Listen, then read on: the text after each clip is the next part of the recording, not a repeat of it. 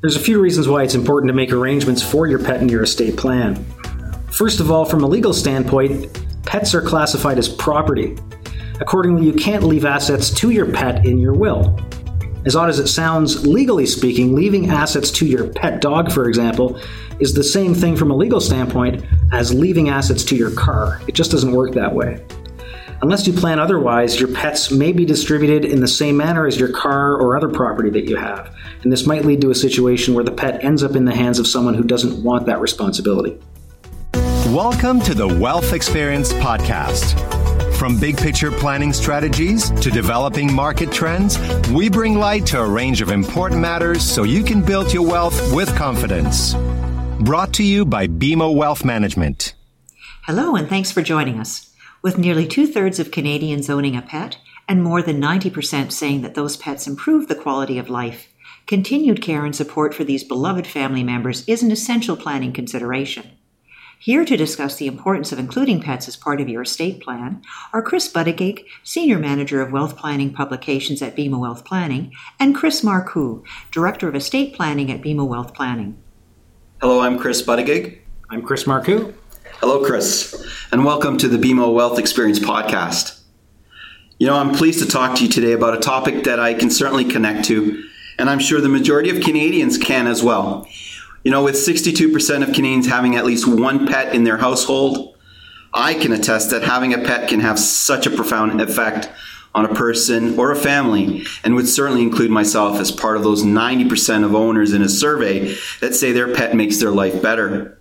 There are many reasons why someone would have a pet, but simply for their love of animals and companionship.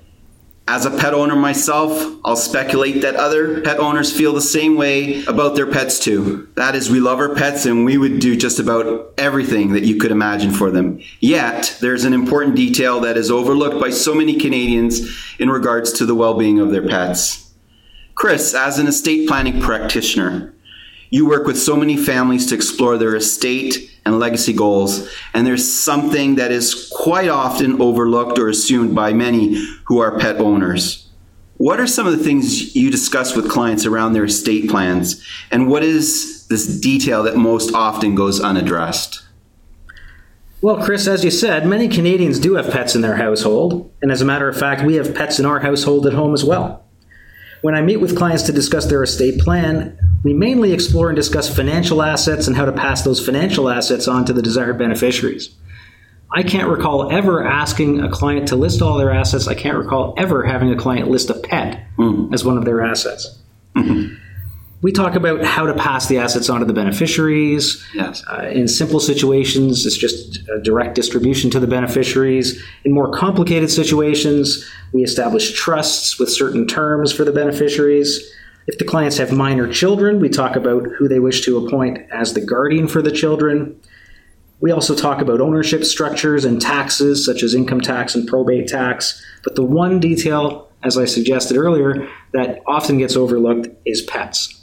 And who's going to take care of these pets if the pet outlives the owner? Wow. While I'm surprised to hear this, I wouldn't say that I'm shocked, considering there are so many details and issues that need to be addressed in an estate plan. In fact, what I do find surprising is that 80% of Canadians consider their pets to be a member of their family. And when 38% of Canadians celebrate their pet's birthday and 88% of Canadians think their pet is the cutest, I think there's an interesting parallel to being a parent. And like many parents who celebrate their children's birthday and think their children are the cutest, we make provisions in the will such as guardianships and trusts to care for them in case we no longer can. And so likewise, it makes sense to make these provisions for our pets in the estate plan. Chris, would you agree? Absolutely. I agree so much with what you've said, Chris. There's a few reasons why it's important to make arrangements for your pet in your estate plan. First of all, from a legal standpoint, pets are classified as property. Accordingly, you can't leave assets to your pet in your will. As odd as it sounds, legally speaking, leaving assets to your pet dog, for example, is the same thing from a legal standpoint as leaving assets to your car. It just doesn't work that way. Unless you plan otherwise, your pets may be distributed in the same manner as your car or other property that you have, and this might lead to a situation where the pet ends up in the hands of someone who doesn't want that responsibility. Secondly, informal arrangements often fall short. You may assume that a friend or family member will take care of your pet, or you might have even had informal discussions about this topic with friends and family.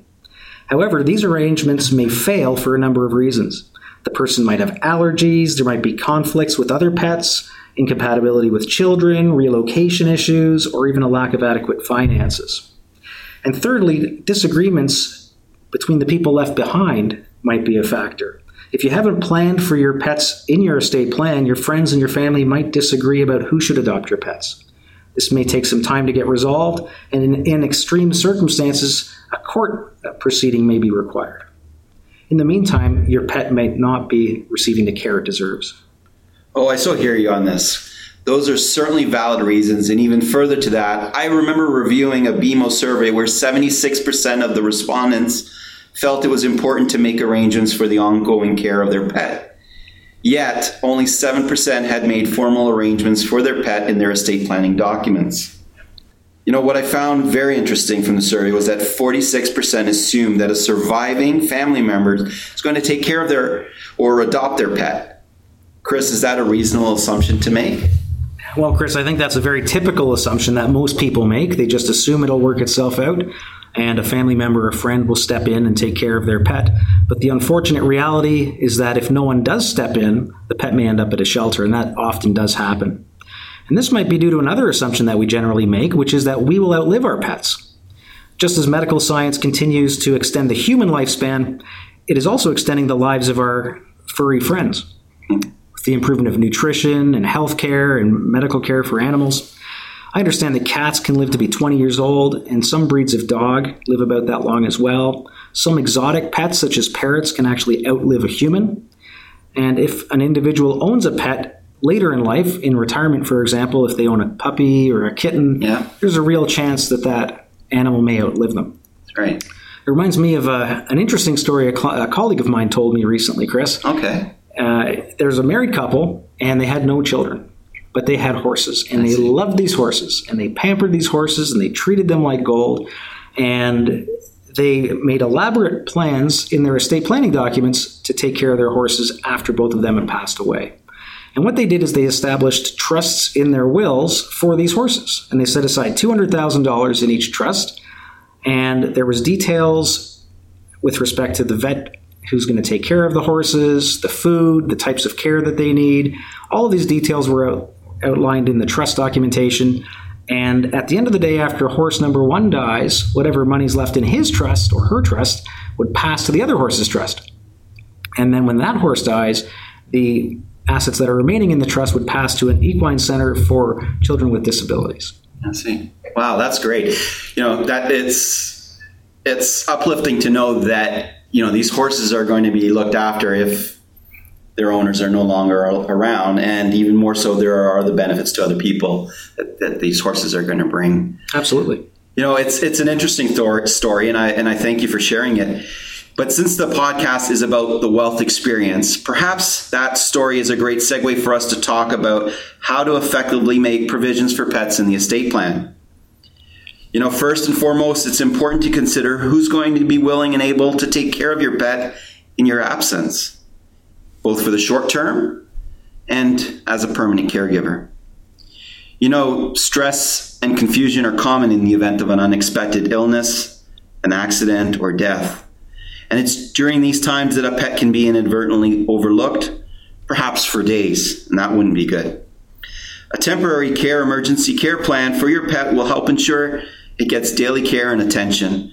Chris, what are some of the things our listeners can consider when selecting their pet caregivers?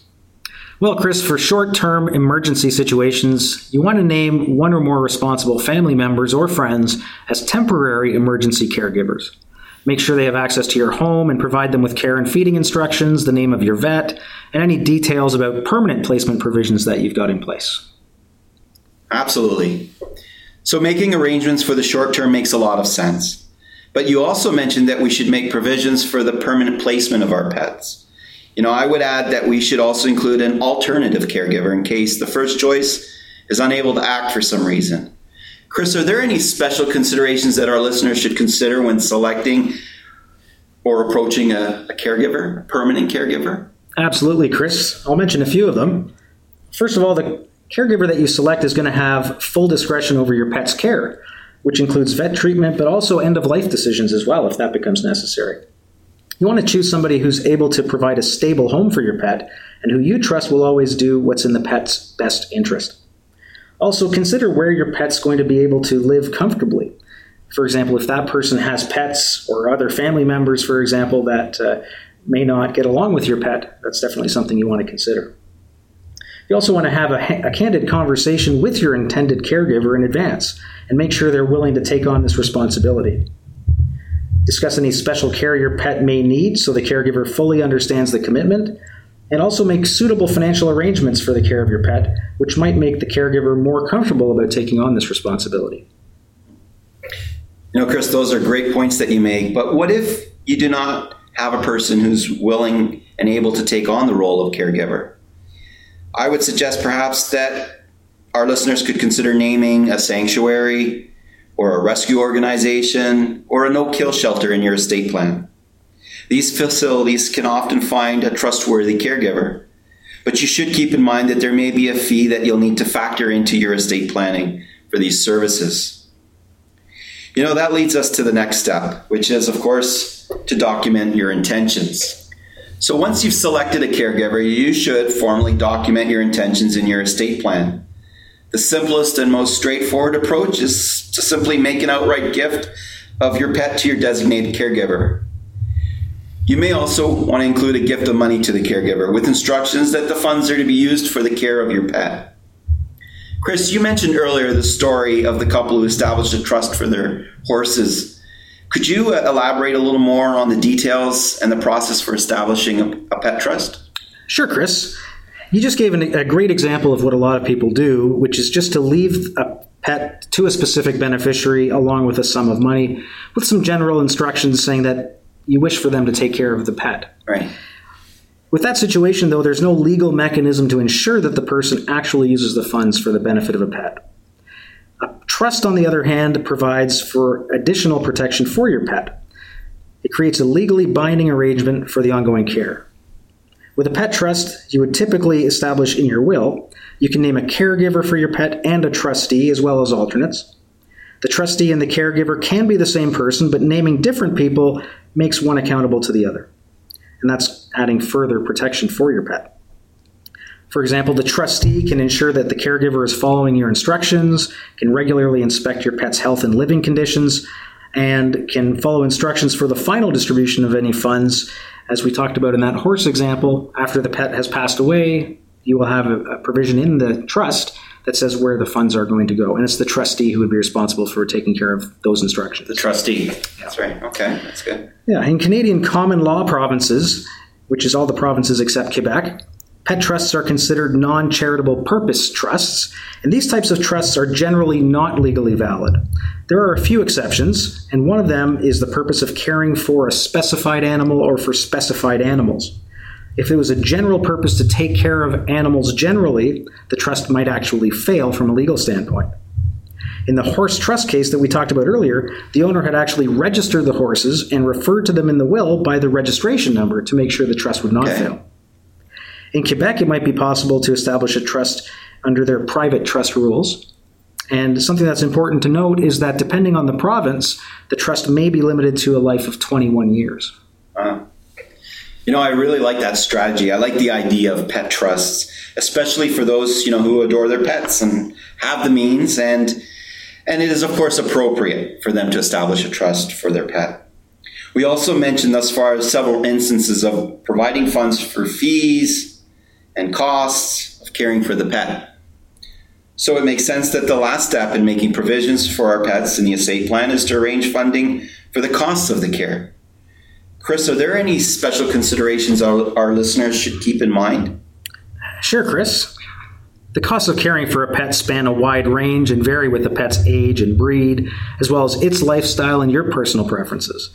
Some things to consider are the costs of transporting the pet to the caregiver, the annual care expenses such as food and vet bills, any special health needs that might require expensive medical treatment, and finally, do you want to provide compensation to the person who's caring for your pet?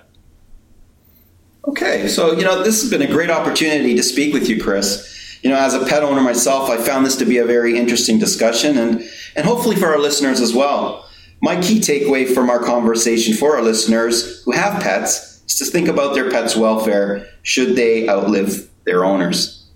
This means it's important to consult with a legal advisor to review your estate plan and ensure it is current and up to date. Thanks again, Chris. Thank you, Chris. That was Chris Buttigieg and Chris Marcoux on how you can incorporate your pets into your estate plan. I want to thank both of our guests for joining us on The Wealth Experience. I also want to thank all of you for listening. If you've discovered something you'd like to learn more about, we encourage you to carry on the conversation with your relationship manager. For more information on the Wealth Experience podcast or to subscribe on Google Podcasts, Spotify, and iTunes, visit www.bmo.com/The Wealth Experience. You've been listening to the Wealth Experience podcast brought to you by BMO Wealth Management. The comments included in this podcast are general in nature and are not legal, tax, or accounting advice. Professional advice should be obtained for your specific circumstances. BMO Wealth Management is the brand name for a business group consisting of Bank of Montreal and certain of its affiliates in providing wealth management products and services. BMO Nesbitt Burns Incorporated is a member of the Investment Industry Regulatory Organization of Canada.